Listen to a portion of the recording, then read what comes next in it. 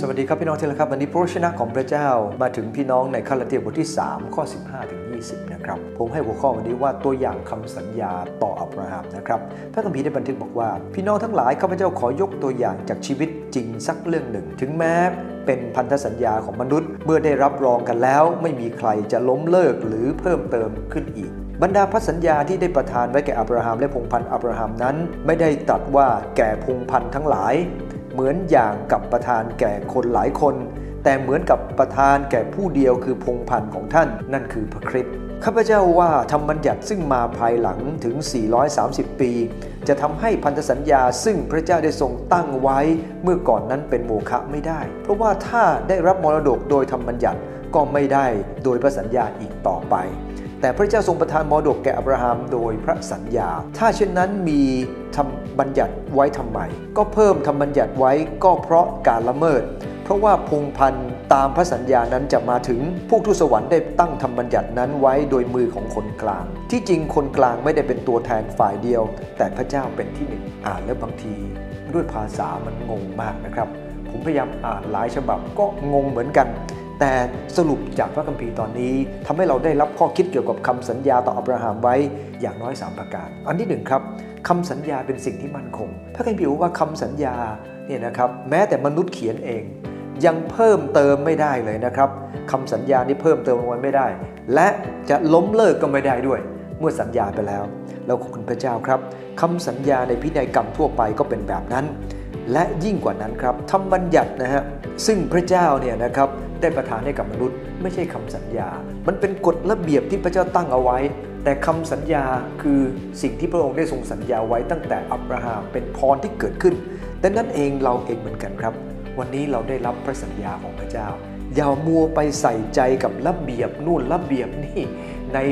หนังสือของธรรมนูญสภาคริสตจักรหรือระเบียบปฏิบัติมากจนลืมไปว่าคริสเตียนจะต้องใส่ใจกับพระสัญญาของพระเจ้า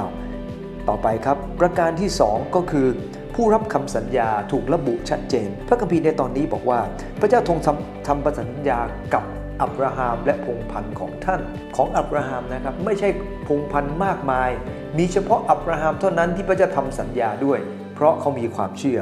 พระคัมภีร์ได้บันทึกในข้อที่16บอกว่าแก่พงศ์พันธุ์ของท่านนั่นคือพระคริสต์คนที่เชื่อในพระเยซูคริสต์เป็นพงศ์พันธุ์เดียวกับอับราฮัมครับเป็นพงศ์พันธุ์โดยความเชื่ออับราฮัมมีพงศ์พันธุ์ทางสายเชื้อสายของท่านชาวยิวจำนวนมากมายหลายคนที่เชื่อในพระเยซูคริสต์ก็เป็นพงศ์พันธุ์ของอับราฮัมเช่นเดียวกันแต่ขณะเดียวกันพงศ์พันธุ์ของอับราฮัมตามเชื้อสายของท่านไม่ได้รับพรแบบที่พระเจ้าได้ทรงตั้งเอาไว้เพราะถ้าปราศจากความเชื่อก็ไม่ได้รับพรนั้นต่อให้เป็นชาวยิวที่อยู่ในประเทศอิสราเอลก็ตามเขาก็จะไม่ได้รับพรจากพระเจ้าถ้าปราศจากสิ่งหนึ่งครับก็คือความเชื่ออันที่3ตัวแทนไม่ใช่ผู้รับสัญญาที่แท้จริงในตอนนี้เราจะสังเกตว่าพระคำของพระเจ้าได้พูดถึง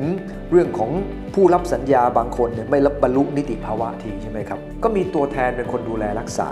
ขณะเดียวกันตัวแทนเหล่านั้นก็รู้จักหน้าที่ของตัวเองแต่อย่าหลงว่าเป็นผู้รับคำสัญญาในพระคัมภีร์ในข้อที่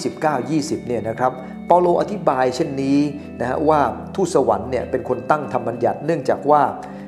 โมเสสเนี่ยตามความเชื่อของชาวยิวก็คือคนได้รับธรรมบัญญัติ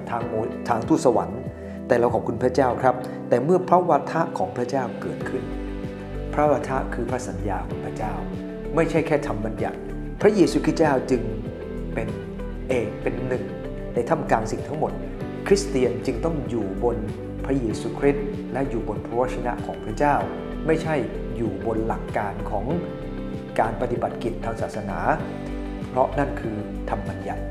ของพระเจ้านำพาเราครับที่จะเป็นคนหนึ่งที่จะมั่นใจในคำสัญญาว่าคำสัญญาที่พระเจ้าให้กับเรา